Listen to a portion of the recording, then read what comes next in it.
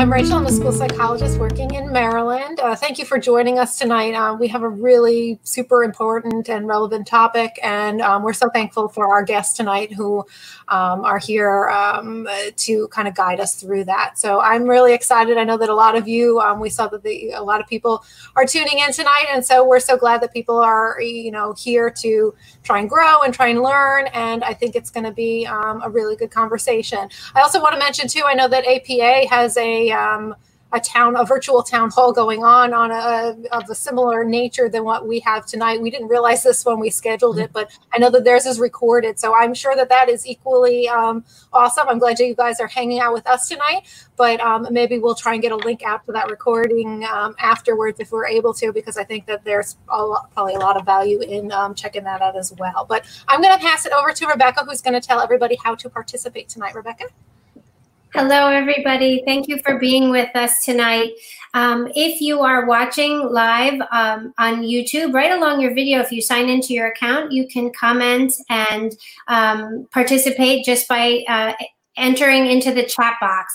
Because our focus tonight will be real intentional listening, we may get to your questions later on in the broadcast so as not to interrupt, but please feel free to post them there in the chat, because we will come back and extend the conversation through discussion at the end. And now I'm going to hand it off to Eric, who's going to introduce our wonderful guests. Fantastic. Thank you, Rebecca. We are honored to have two of our friends, our NASP school psych colleagues and friends with us this evening, and grateful that they're going to share with us. So I'd like to introduce first Dr. Sherry Proctor. She is an associate professor of school psychology at Queens College, City University of New York. Dr. Proctor is co-editor of the Handbook of Multicultural School Psychology and Interdisciplinary Perspective, second edition. Her research focuses on social justice issues such as increasing racial diversity in school psychology and school psychologists' experiences serving Black students exposed to police violence against Black people. She is the current chair of the NASP Social Justice Committee and co-chair of the NASP Minority Scholarship. We also have with us Charles Barrett. Dr. Charles Barrett, PhD, NCSP, is a lead school psychologist with Loudoun County Public Schools and adjunct lecturer at Northern Virginia Community College, the Graduate School of Education at Howard University, and the College of Education and Human Development at George Mason University. Coupled with his leadership roles within the National Association of School Psychologists, Charles frequently speaks to a variety of professional and lay audiences about promoting positive outcomes for children. An award-winning educator for his commitment to students, families, schools, and communities, he holds degrees in education and English and psychology from St. John's University and human development and school psychology from Lehigh University. Charles and his family reside in Northern Virginia. And just as we get started, I'm going to hand it back to Rebecca, and she's going to read our pledge. Yeah, so the three of us, as we believe, the only school psychology exclusive podcast, have been really thinking about what we'd like to, how we'd like to share our hopes and priorities, not only during this podcast, but for the work that needs to be done in our field. So School Psych Podcast hopes to prioritize social justice by looking at all topics in our field through the lens of diversity, equity, inclusion, and anti-racism. To Black educators, psychologists, families, students, friends and family, and our School Psych Podcast audience, we pledge to work for racial justice after the protests end. We pledge to do our own work by reading research, books, articles endorsed by the Black community about the history of race relations and the current state of structural systemic racism in the United States, and in education and psychology more specifically. We promise to continue checking our privilege as individuals and resist the temptation to become defensive. We promise to choose not to prioritize comfort over racial equity by identifying racist comments, practices, or policies and naming them when we see them in our personal and professional lives. We promise to create space for Black psychologists by listening more and talking less, and to amplify their voices and work. We pledge to work to not burden Black school psychologists, school psychology trainers, or other Black leaders with our emotions or desires to make change in moving toward social justice. Thank you so much, Dr. Proctor and Dr. Barrett, for being here. And with that, we'd love to hand it over to you for any reflections or thoughts that you have as we begin this conversation. Yeah. Well, I will just say thanks to Rachel, Rebecca, and Eric for the invitation to join you all in conversation this evening. I think it's an incredibly important time for us to engage in authentic conversations in our field. So I'm very happy to be here, and I hope that these conversations continue and they don't end tonight. Mm-hmm. Yeah, I would echo that. Thank you for the opportunity, the invitation. My parents taught me a long time ago that people don't have to ask you to do things. So whenever I'm asked to contribute to a discussion, especially something as meaningful as this, it's always an honor to be a part. I consider you all friends, especially my good friend Sherry Proctor. Wonderful. And I'll just make one request. I think you all know me by now.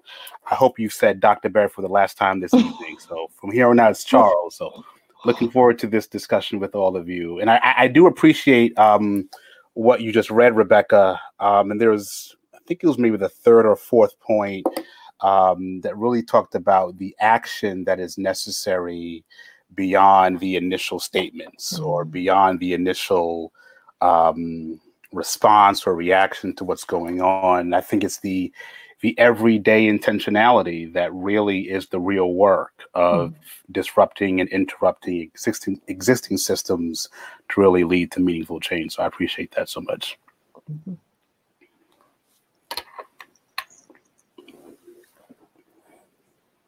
And I'm seeing we have a lot of people kind of tuning in. And so again, thank you for everybody there. I know my inclination is to put every comment up because we've got so much, I think, positive energy right now. But I also know that we want to kind of hone in on listening too. So my apologies if I don't get everybody's words up there.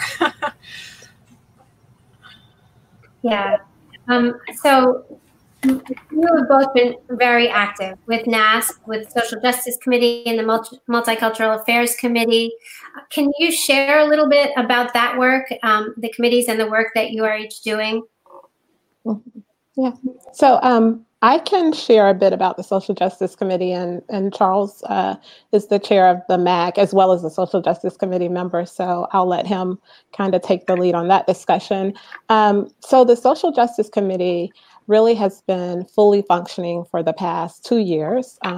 Charles was the initial chair of the Social Justice Committee, and I took over as chair last year, and Leandra Paris is the co-chair of that committee. So we're charged with helping the field understand what exactly is social justice. I think we hear a lot of people talk about social justice, but often what we've learned in our work is that school psychologists may not be 100% sure what social justice is. And Charles and I can kind of talk about that in a few minutes. But our charge is to really help the field understand what social justice is. What does it mean to our practice as school psychologists? How do we enact social justice? So it's just not words that we say, like we're for social justice, but it's actually actions that we engage in. So in order to do that over the last year, maybe some of you all have seen articles in the communique from the Social Justice Committee.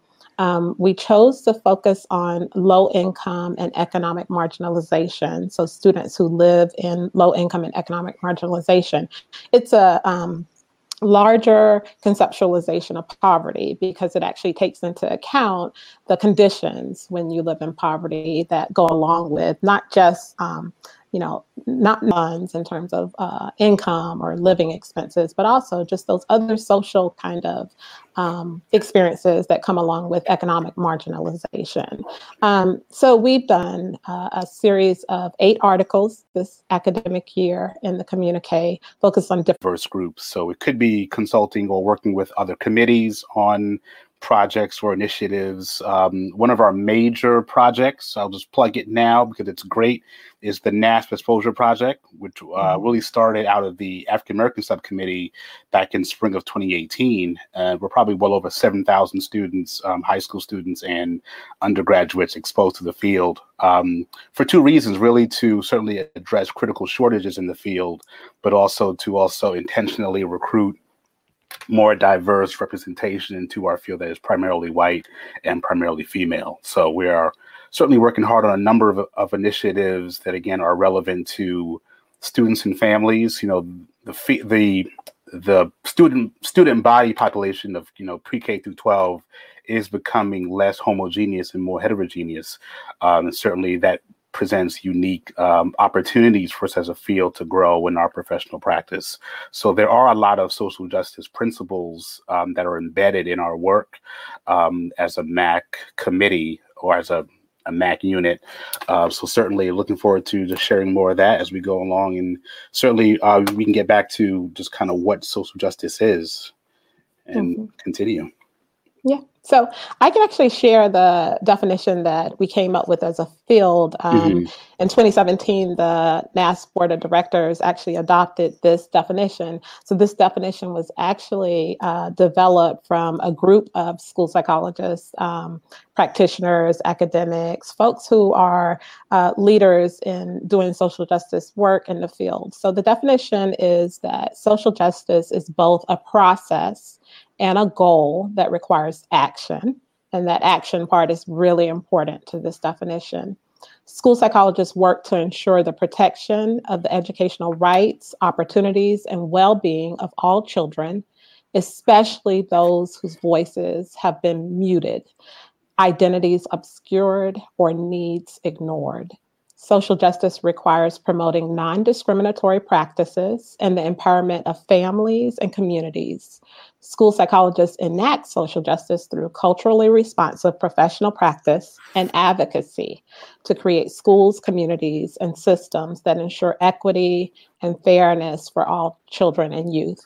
And I will add that one of our colleagues in the field, David Schreiberg, has done an incredible amount of work around helping the field to understand what is social justice. And Dave has used qualitative methods to interview cultural diversity experts in the field, school psychology students, and school psychologists. And throughout all of his studies, the things that have consistently come up in terms of social justice and how we as school psychologists view social justice are fairness, equity, justice, and culturally responsive practices. So it seems that we consistently as a field understand that those are the elements that would lead to socially just practice in terms of our practice as school psychologists. So Charles, you always speak about social justice in a way that I kind of like to hear people talk about in terms of it not being like a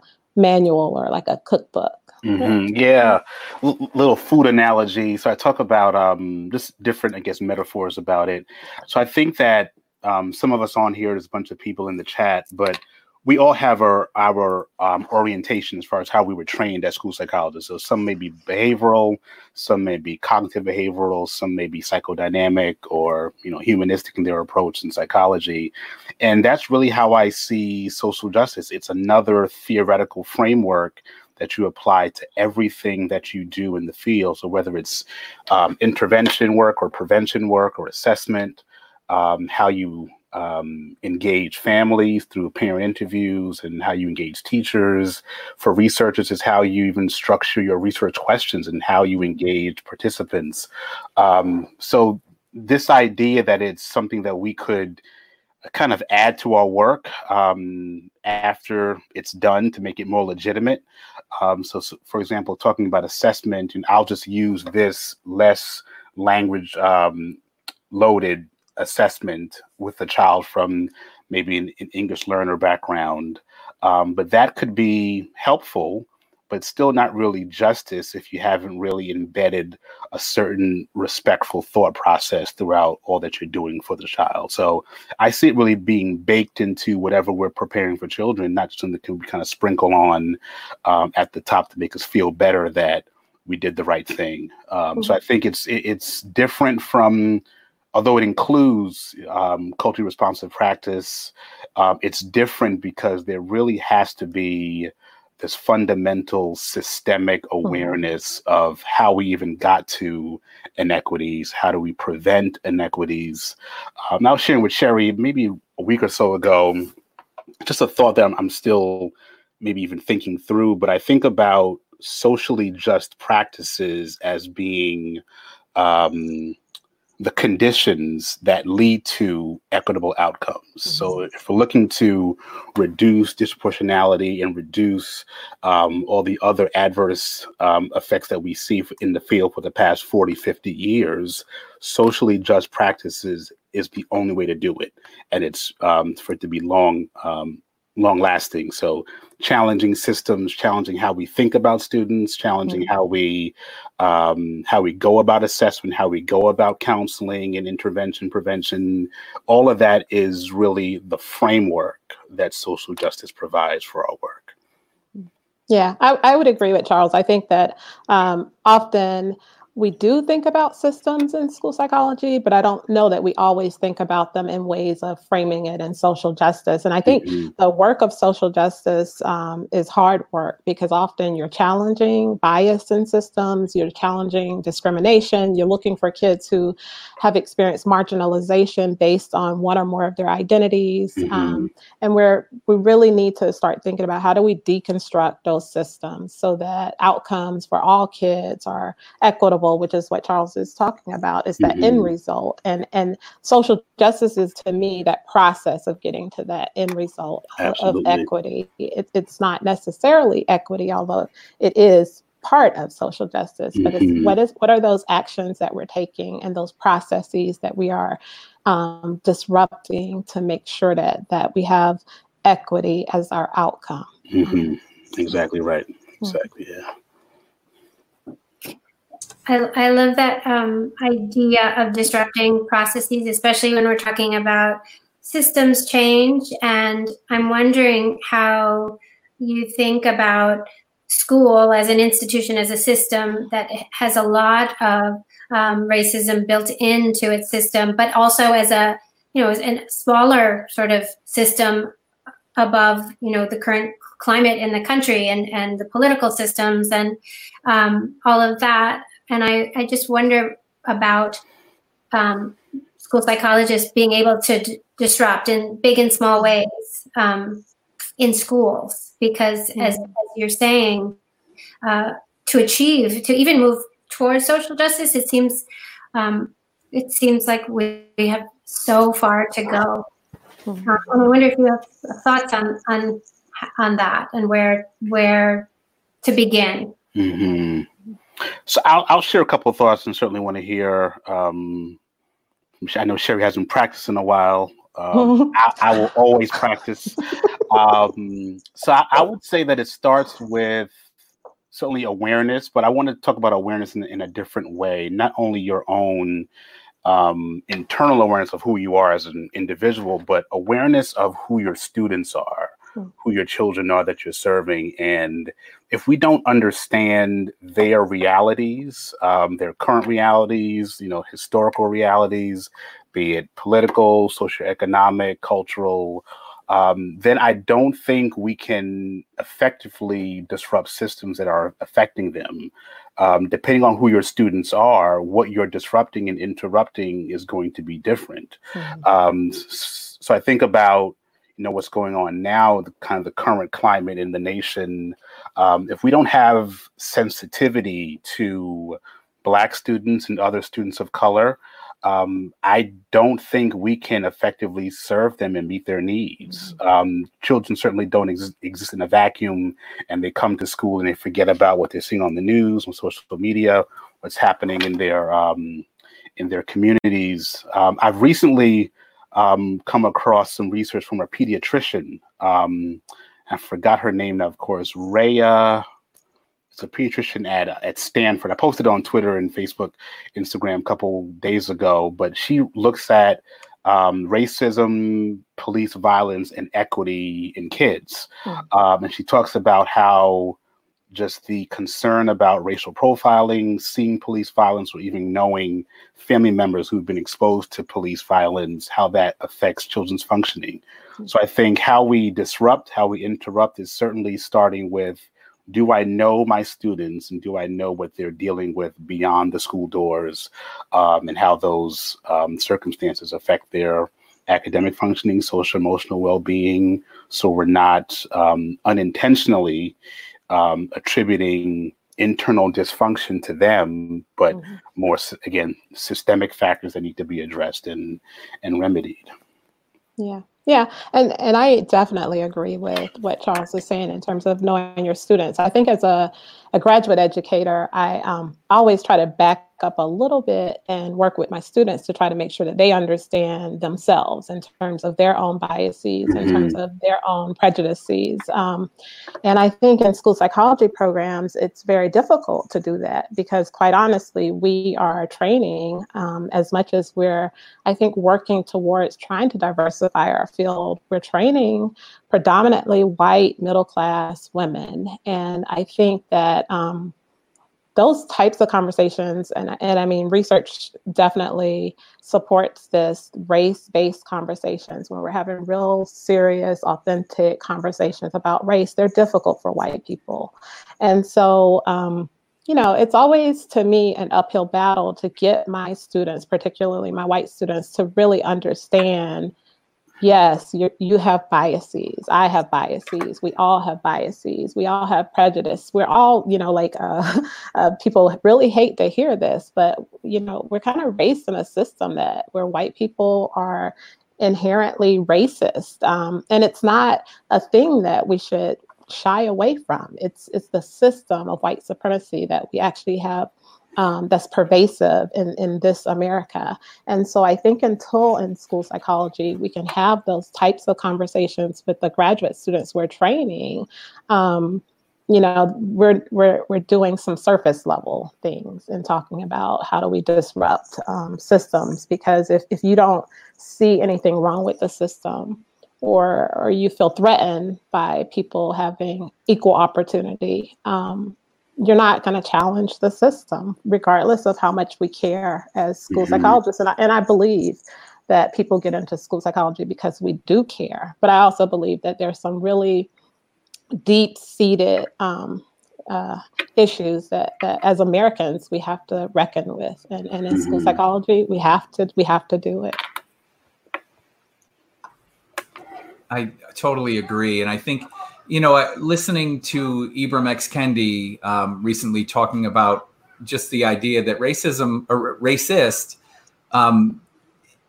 isn't necessarily pejorative, it's descriptive. And when we can look at it from that lens, we can say, okay, it's not that I am being evil, it's that I have to recognize what I'm doing behaviorally that's supporting a system that is inherently against other people. Yeah. And I honestly think a lot of our students and a lot of school psychologists aren't aware enough to even realize. And I think that's where people become defensive and feel offended, because it does seem personal. But again, when we're talking about just being raised in these systems that kind of privilege whiteness, and it's not personal in many ways, it's systemic. And so I think getting our students and getting school psychologists to understand how your positionality within a system that is white supremacist gives you advantages, and other people may not have those same advantages because they're not similarly situated racially within that system, may help us have some of these conversations. But they're tough, difficult conversations. But we have to, as a field, begin to have these conversations. We see what's going on in this country, and there are people in pain, Black people in pain, people who are our allies are in pain. And I just think that this is the moment in school psychology for us to really dive into these types of discussions and to just really start doing the work that we haven't been doing. Honestly, we haven't been doing it as a field. So. I also am thinking too that if people maybe aren't to the point where they're comfortable having discussions, because like you said, it is difficult. I've been seeing, luckily, a lot of my friends on social media are sharing lots of articles, lots of resources and books, and now my library is opening up. So I'm, like, okay, I'm going to put these all on my list and get a hold of those books and, work to educate myself and get myself to a better place of understanding. So I would just, if somebody's out there watching and feels like, that's really hard, right, for whatever situation you're in right now, maybe opening a book and reaching out and thinking about this and then going forward to have these conversations. I just want to offer something to that, Rachel, maybe a different perspective, because I think that a lot of our work as school psychologists or educators, we do approach this from an academic perspective. So if I read more about it, if I get more data, so having facilitated trainings in my own school system, you kind of lay out this progression of learning objectives, and I think that's part of it. I think that's certainly important, that sometimes people just simply don't know what privilege is and haven't thought about it because they didn't have to. But the more I've been engaging in some of this work and thinking about where we are as a field, I also wonder if what we're seeing as far as a lack of willingness to even consider socially just practices or why inequities persist, I don't think it's a cognitive difficulty in the sense that people don't understand that poor outcomes happen to certain kids or negative outcomes happen to certain students and families more than others. I do wonder if there needs to be, and of course it is the work of the individual, but there has to be a fundamental shift in almost like the fabric of who I am as a person. More like a heart change to be really open to, I was raised this way for maybe 25, 30, 35 years, but how can I change almost the posture of my heart to really think about this is just not right for certain people? So I certainly agree with, education and really informing people through books and other studies. But I've seen that for a long time, and people are intelligent. People can think through and reason. And I think this resistance to it is beyond, I don't understand. It's almost like a heart shift that has not really happened, that only the person can do, for themselves. What makes it, again, a challenge is that we can, facilitate discussions and provide resources, but the real work is that daily. It's almost like going to therapy or counseling. The easy part might be in session where you're with your psychologist and you learning skills, strategies. But what do you do when that kid gets you upset, on Tuesday and you left counseling on Friday? Are you going to remember those strategies to put them in place and not, do something inappropriate? So just a thought on, how much we focus on speaking to people's cognition versus really challenging them to make some heart shifts in themselves. Yeah, I think a lot about dispositions, and in terms of being a graduate educator, I'm often thinking about what dispositions do new students come in with. Do they have dispositions towards social justice? Do they feel empathy when they see, people who have outcomes that aren't favorable, groups of people who have outcomes that aren't favorable? Have they experienced any type of discrimination or marginalization that they can connect with?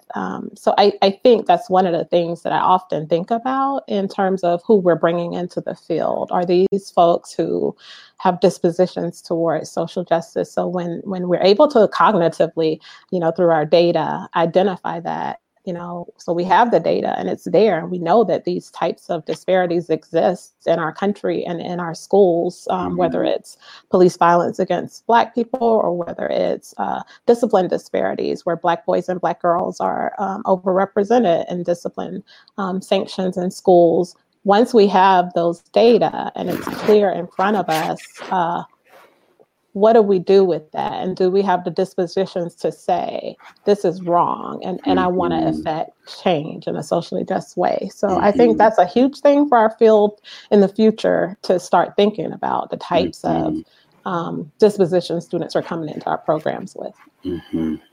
Absolutely. That's really important. I want to talk about your research too, in particular, Dr. Proctor. Wondering, before we segue, perhaps giving a little voice to just how this might be impacting our Black school psychologists in particular, some of the current climate, and both personally and professionally. Maybe for either of you. I mean, I'm personally fine with starting. I think it's really hard. I think it's a hard time for your Black colleagues. I think that this is very personal. We have families. Many of us have kids. I know Charles has a son who's a Black male. I have a young teenager who's a Black male. I have a Black man as a husband. It's hard. It's scary. I think that many times, our white colleagues or colleagues of other colors may not think about, okay, I'm getting in my car and I'm going to go to the store. What is that experience like? If a police officer is behind me, I'm nervous, because I'm thinking, if I do something wrong, then will a stop just be a stop, or will a stop be fatal? And that's constantly on my mind. So, we all have to function in terms of going from point A to point B.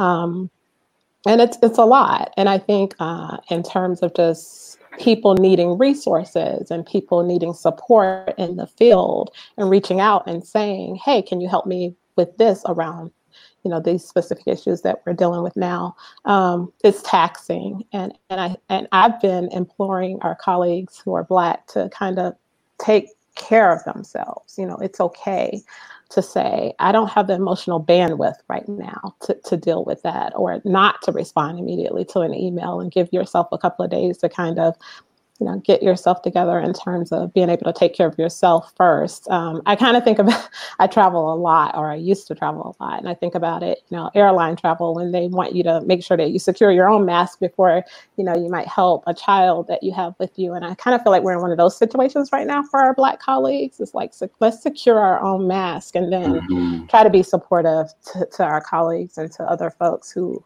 really do need us at this moment. But it's a lot. Yeah, I'll just echo that.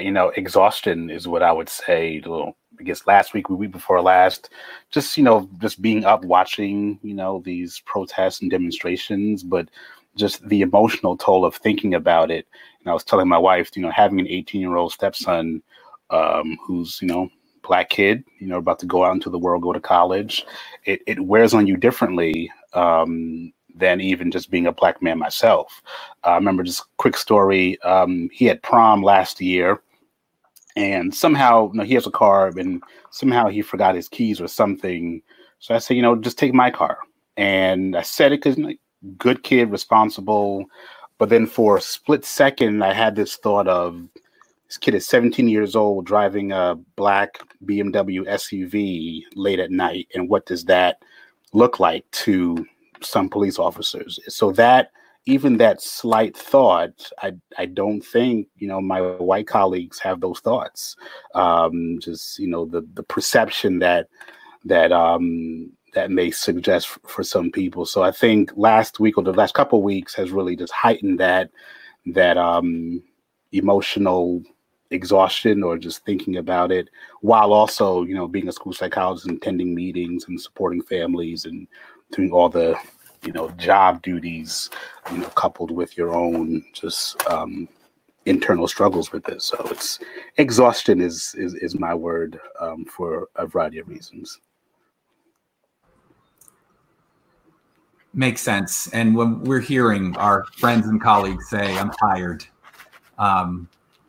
hearing people say, I'm tired of having to justify my own existence. Yeah. And I think we,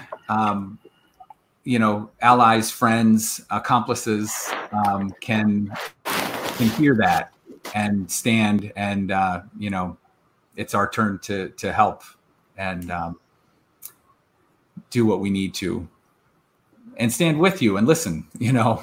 So I know we were talking. Wanted to talk about your research as well, Dr. Proctor. Your team recently completed a study related to school psychologists and their experiences serving Black children exposed to police violence. Mm-hmm. Can you tell us more about that? Yeah. So, of course, this is a situation that has been going on in our country for quite a long time, unfortunately. And I became interested in this topic after Trayvon Martin was killed, and then Michael Brown in Ferguson. So I'd been kind of thinking about the trauma that these repeated killings of unarmed Black men was actually happening in this country. And I really wanted to think about it in terms of our professional practice as school psychologists, and what are we doing to support students who are exposed to this, particularly Black students in their communities. So just a couple of background just to kind of help frame the study that we did, so you kind of have an understanding of the need for the study. In this country, Black people are disproportionately killed by police, and they're 3 times more likely to be killed and 5 times more likely to be killed unarmed by police. So the effects of these killings they're really harmful to individuals in the Black community in general. After these types of killing, research tells us that Black individuals experience fear, anxiety, depression, hypervigilance, avoidance, and also sometimes disassociation. And what research has showed us is that it doesn't just impact Black people who are immediately exposed to these killings in terms of in their communities, but it also has an impact on Black people who are exposed to these police killings outside of their immediate area. So I really became interested in what is this experience like for Black students, and also what are we doing as a field to support Black students who may be either more immediately impacted, meaning something took place within their communities, or are indirectly, they're seeing news stories over and over again about these events. And so what research has kind of told us is that first of all, there's not a lot of research related to the impact on Black students. But I did find 2 really great studies in terms of helping us kind of understand what's going on. One was conducted after Michael Brown was killed in Ferguson, Missouri. And these researchers went in and they looked at school-wide data to try to figure out was academic achievement impacted after Michael Brown's killing for the students in Ferguson, Missouri. And what they found was that across grade levels, elementary to high school, they actually found a decrease in academic performance, particularly in math and reading, for Black students, as well as increase in chronic absences. But what I thought was super interesting to think about is that the greatest impact in terms of declines in academic achievement for our students who needed the most support. So our lowest performers seem to be the students who needed the most support after the killing of Michael Brown. And there also were spillover effects in majority Black schools throughout the St. Louis, Missouri greater area. So those researchers were Gershenson and Hayes, and they did that research study in 2018. The other study I found that I thought was particularly interesting was a study by Staggerns Hakeem in 2016. And this researcher actually interviewed 16 Black males to try to understand what was the mental health, emotional health impact of seeing or hearing about police killings of unarmed Black men.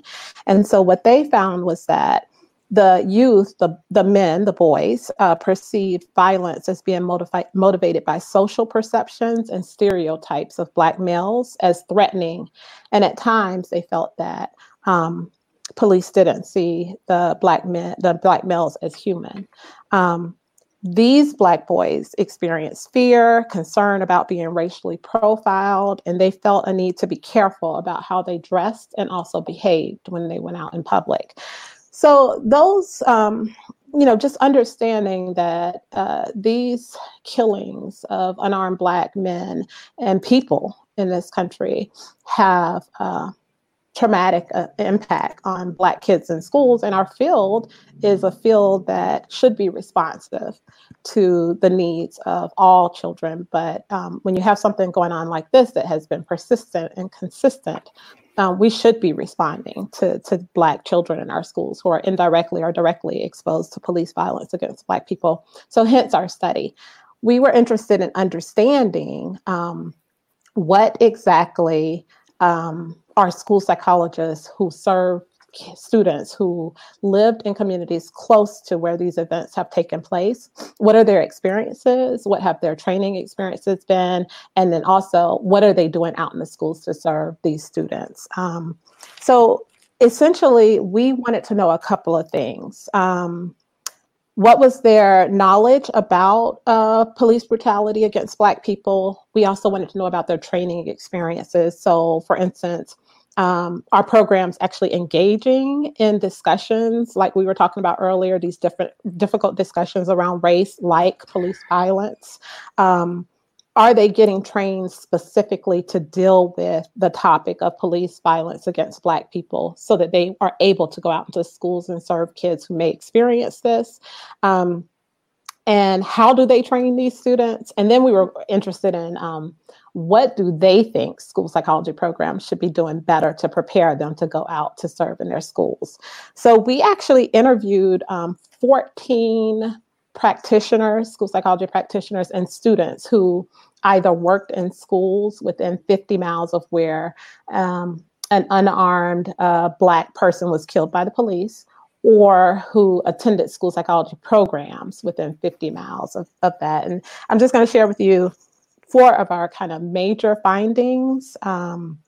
One related to the discussions. So we were really interested to see if are we having these difficult but specific discussions around police violence against Black people in our school psychology programs. And what we found was that most of our participants indicated that they did discuss racial topics, but they were more broad. So for instance, many participants said they discussed Brown versus the Board of Education. Okay, so things like that, but not specific racial topics like police violence against Black people. They also reported that every single participant reported that they did not have any specific training related to supporting students who are exposed to police violence against Black people. Many of them mentioned that they have had exposure to trauma-informed care, but when we asked them specifically, are we talking about police violence against Black people and that impact on Black kids? The answer was no specific training. And then also in terms of what they thought they needed from school psychology programs, in terms of training, many of them thought that school psychology programs could improve their multicultural training.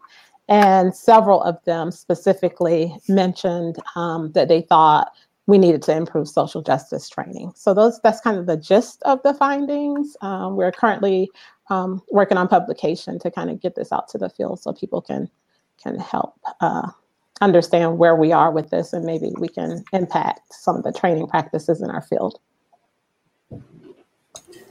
That is super important, I feel, and I hope that is used to kind of shape where our graduate programs kind of need to be to make sure. I know that we lament on the podcast often that there's just not enough time to cover all the things that school psychologists need to be aware of, but this is obviously something that needs to be infused in all of our coursework, and not just kind of generally with here and there, but really needs to be at the forefront of what we're doing so we can do our job the best.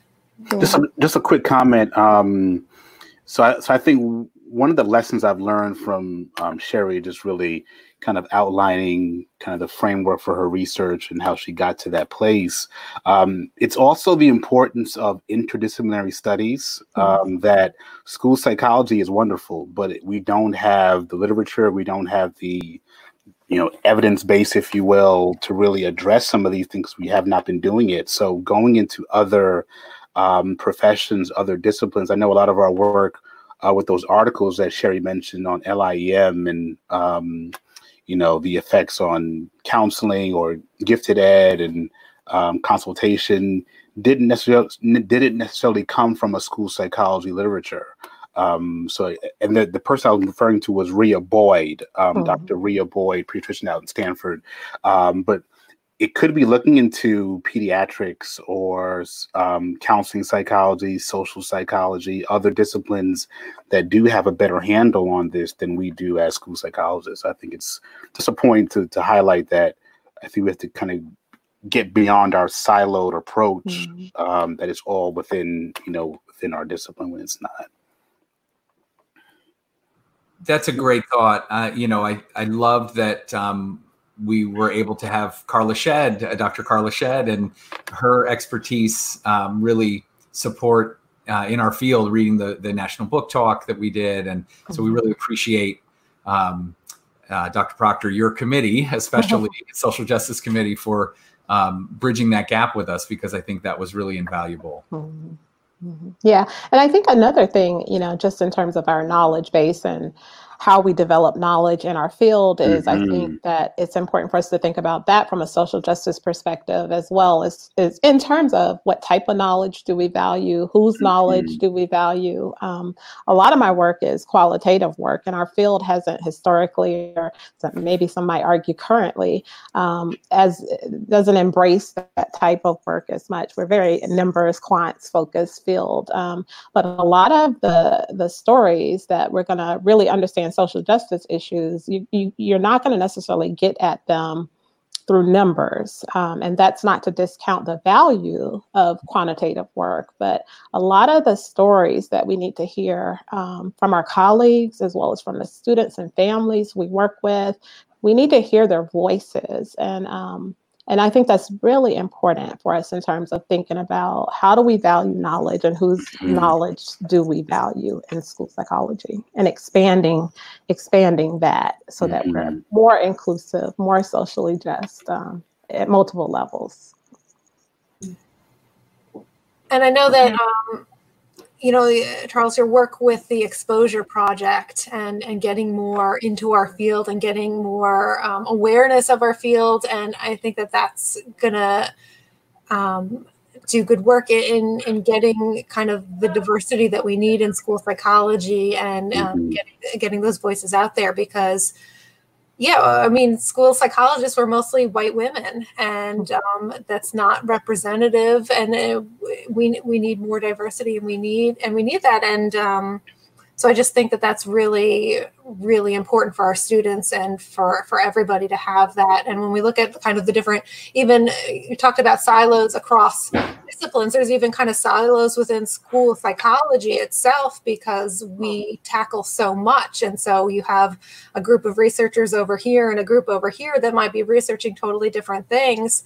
And again, if we don't have those voices in the mix, you get this one-sided view of things. So. Yeah.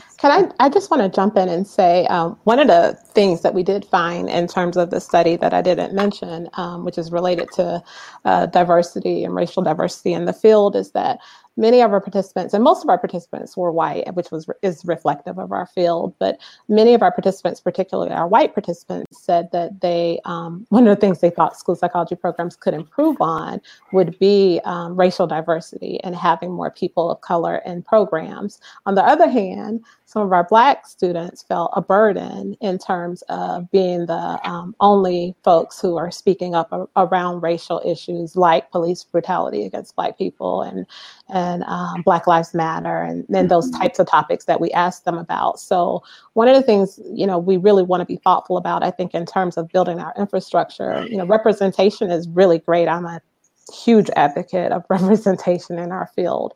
But I think we need to build the infrastructure to make sure our students of color, our Black students, our Latinx students of color, our Asian students, that they feel like there's a space and a place for them in our school psychology programs, and that we all know school psychology training is difficult, and it's a lot as well. And so imagine the additional burden, emotional weight that students of color come into school psychology programs having to deal with, being the representative of their race, constantly being the person to speak up about racial issues, everyone looking to them to kind of be the voice of the community that they represent.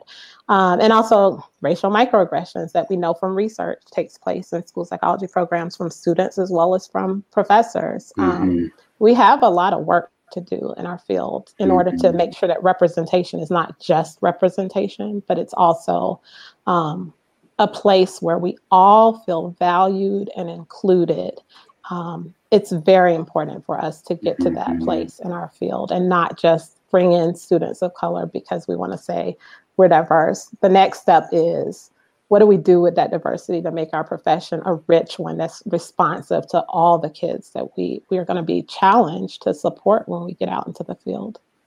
Yeah, I think I'll just add to that. I was writing a couple of days ago, maybe Saturday or Sunday, this idea that diversity, inclusion, and equity are not synonymous. And I think some of us think that, in the field, us meaning kind of broad, even educators at large. So as Sherry said, diversity is just a simply difference. We have different people, could be race, ethnicity, or other dimensions of difference. But inclusion to me is meaningful participation or meaningful engagement. So I'm invited to contribute to this program in ways that are meaningful to me and the others. But then equity really is about power and shared power, meaning who is allowed access and opportunity to really contribute to decisions, to really change systems and structures. So we can have diversity in the absence of inclusion or equity. So I think certainly I love that point that bringing diverse students or, students from different backgrounds together without addressing the inclusion and equity implications, we're still doing a disservice to our students and programs in the field. Just wanted to highlight that that point there. It makes me think back to your original point that we need to start with some level of awareness as practitioners about our own privilege, really understanding what that is and our own experiences and our own identity before we can be kind of guardians of wellness for other people. And I think that's been such a powerful part of this conversation. Yeah. And I will say, I think about the work that I do, and I work at in a very diverse setting. And one of the things I was thinking about before we got on this call is how we can't assume that people come to us with this knowledge. So I work with students of color of all different races, and many of my students came to this country as immigrants, and they're brown people or Black people. And I assume, okay, there's this kind of shared knowledge base that we have from experiences being Black or brown in America. And as I'm instructing, often, my students from different places might say, I didn't know that about, this Black experience in America, or I had no idea about segregation and the history of segregation in America. So I think, what the work that we're doing is work that we're educating and not making assumptions that certain students come to us with certain knowledge bases, but really understanding the students that we have in front of us and making sure that all of our students are getting to the point where they can go out and do equitable, socially just service delivery. One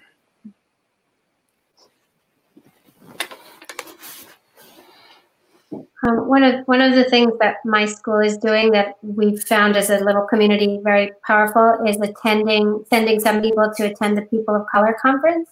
And people come back, and we're getting started with affinity groups. So I just, for my own beginning of this journey for myself, that's been really powerful to think about affinity groups and just ways of the way I identify, the way other people in my community identify. I know that we're nearing the end of our time, so I'm going to ask that anybody in the audience with any questions, if you want to pose them. But really great conversation, and it's gotten me thinking, and I think that that's important. I want to also point out we've never had so many live viewers before, and because of that, I think that that speaks to how important this is, and I think that school psychologists are listening and want to be involved and want to make a difference. It's also, I think, probably flagged YouTube as far as random people popping in or bots or something. So we've had a couple. I've actually had to block people. I've never had to do that before. So I truly do not believe that those are not school psychologists. I think that because we have such a high viewership right now, people who are not school psychologists or bots are kind of taking notice. So that's kind of interesting. We had Dr. Vanderheyden on a couple days ago, and she talked about evidence-based academic practices. We were specifically talking about math. And the discussion was had too that when we're not using evidence-based academic strategies and interventions, that this is hurting our marginalized students even more because of the lack of access to the resources that some of our other students might have, as far as tutors and lawyers and advocates and things like that they're the most hurt by ineffective practices. It also reminded me of a discussion that I had, and I love Twitter and I love learning from everybody on Twitter. Dr. Malone, who is just amazing. I had asked her, there was a piece that went around about, social reading as a social justice and making sure that all our students are readers and how that's important. And I had asked her about that aspect, because that's not something that I normally would think of as social justice, but the more that I'm reading and learning that, yes, it does seem to be. So I had asked her opinion, and she in kind asked me, we started to have a discussion about, what do you think that the Social Justice Committee should be doing to help this issue? And I haven't responded yet because I don't have a good answer. And I'm still kind of pondering that, and that still has stayed with me and made me kind of think a little bit that how do we address those academics through kind of a social justice lens, and will that help us to tackle those two kind of co-occurring problems? Do you guys have any thoughts on that? Yeah, I definitely think about that often. I mean, I don't know of a Black person in this country you would get to say reading isn't a social justice issue. I mean, historically, we were not allowed to learn to read and had to fight for our right to learn to read. So in terms of arguing whether it's a social justice issue or not, to me, it's a given. It's a social justice issue. My people died for the right to read. However, I think one of the things we should think about in terms of that is thinking about it from a systemic issue. So when I think about we know a lot about what works. We have a lot of programs that are evidence-based that works. When I think about the disparities that kids are presenting with across racial groups in terms of reading, I'm thinking systemically, and that's social justice, thinking systemically. I'm thinking about what schools have access to funding to bring in evidence-based programs, what schools have access to funding to have additional paraprofessionals to be able to deliver those programs with integrity. And so I'm really thinking more systemically. I'm thinking about teachers in schools. I'm thinking about why teachers tend to work in schools longer that aren't schools in lower income communities of color. We know that those teachers tend to work less years and to move on, either leave the profession or move on to other communities that are more better resourced. So we know what works in terms of reading. I think when we think about it from a social justice lens, we need to be thinking systemically about how do we make sure that all kids get access to what we know works. To me, that's the social justice issue related to reading. Thank you. We have a really good viewer question. A viewer asks, is it wise for me as an aspiring Black school psychologist to post about racial injustice and racism, especially in schools and on social media? A lot of professionals think I won't get hired. I think it's a great question. And I think it's one that ultimately is the individual's personal conviction about how they want to monitor their or use their platform for influence. I speak a lot about race and race issues. I think that there's a way to do it, be very clear on your position, yet not disrespectful or to engage in banter that eventually becomes non-productive. So I think that it's not so much what you're posting or that you're posting about race and racism, even in schools. It's the purpose for that post. Is it to educate? Is it to enlighten people? But just really being mindful of, everything online is public domain. So certainly employers do look at, prospective students or employees, their social media feeds and things like that. So that's a reality. I'm not saying to not do it. I'm saying to be mindful of how you engage in those discussions. But ultimately, if you're comfortable with what you're sharing, what you're posting, that really is what matters. But when I got hired, even when I was in grad school, social media wasn't a thing. But now I feel very comfortable because I'm comfortable with how I engage around race and racism and structural inequities. It's a delicate, nuanced issue that I think, again, we have to come to for our own personal comfort levels, but hope that helps a little bit. We can certainly talk offline some more if that's what you want to do. I saw who posted it, so you can message me. It's cool.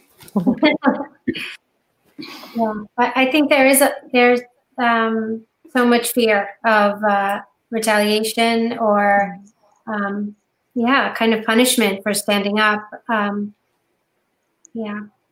Fear on many, lots of sides. Also fear of saying the wrong thing or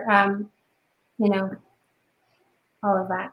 But it's great. I think that we're modeling hopefully a conversation towards facing that fear, because it is what's right, it's what's needed, to be listening and having conversations and trying to move our fields. I'm wondering, I know we have a lot of people who said, please, part 2, can we do a part 2? So, depending on scheduling and our guests' availability and everything, I would certainly second that. But perhaps absolutely. Maybe we can compile a list and post that on our Facebook pages and social media of resources, some books to read, some articles, and things that we can do a little bit of some homework ourselves to figure out how we can take this information and connect with the important work that needs to be done and begin our own journeys of being anti-racist and finding out how we can dismantle systems that we impact directly. Absolutely. All right, and I think. Sorry, I don't mean to. No, I was just saying. So we'll share some things as we gather some resources. Awesome. Do you guys see any last minute questions? Do we want to take? I don't want to cut anybody off. I also want to be mindful of you guys' time. Right, so. respectful of our promise to give you an hour. Here we are. Yeah, there's so many great questions. I think one, maybe we can pin it, but just name it now. A lot of people were asking about the presence of police in schools. And what are your thoughts on how that affects students, especially Black and Brown students? Yeah. I mean, I think we have ample research to kind of support that when our students are in schools and they're, interfacing with police in schools, our Black students, and in many cases, our Brown students are experiencing police in schools in different ways than other students may be experiencing police in schools. And I don't know. I think back to when we were in school. Like, we didn't have police in schools. We had the assistant principal and the principal, and that was enough to kind of keep us in line. I think when we have relationships with kids and kids know that we care and they feel like there are adults that they can go to talk to about, whatever it is that they're dealing with, that as educators, we can relate and handle our kids in schools. I feel like I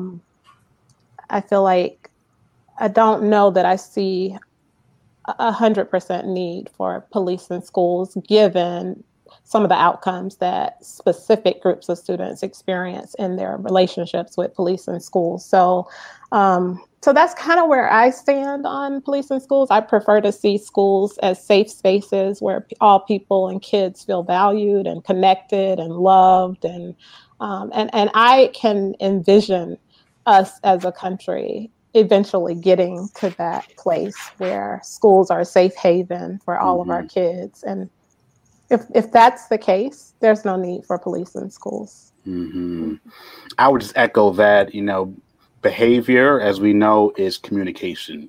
And when students are behaving in certain ways, what are they communicating to us or trying to express to us? People often ask me about, school psychology and how to get into the field. And my first question to them seems a bit facetious or silly, but I mean it. I start with, do you like children? And if you don't like kids, do not become a school psychologist or a teacher or a school counselor. But I do believe, going back to a systems framing of this, I think kids are in schools with people who don't like them. And then they do things that are less than productive, but that's communication. So again, before I get to it's the kids' difficulty, I think about what's going on around them that may lead to those behaviors that we think may require police presence. Dr. Shedd's book, Unequal City, is a book that I really enjoyed. Besides the content, I think she did a great job of centering the student voice. It was kids speaking for themselves and how they felt in schools with more or less police presence. I think it was Dr. Tamika LaSalle commented earlier about not speaking for Black and brown students, but giving them the mic and let them speak for themselves. And I think Dr. Shedd did that in a brilliant way and talks about a lot of these issues about kind of the carceral state of schools and police presence. So if you haven't read Unequal City, that's a good one to also add to your library. There you go. National Book Read hashtag. But certainly centering student voices around this very issue was very helpful to me to read from what the kids said.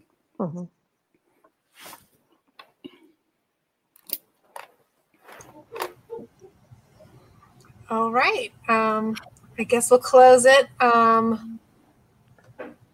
At that, none of us are willing to leave you.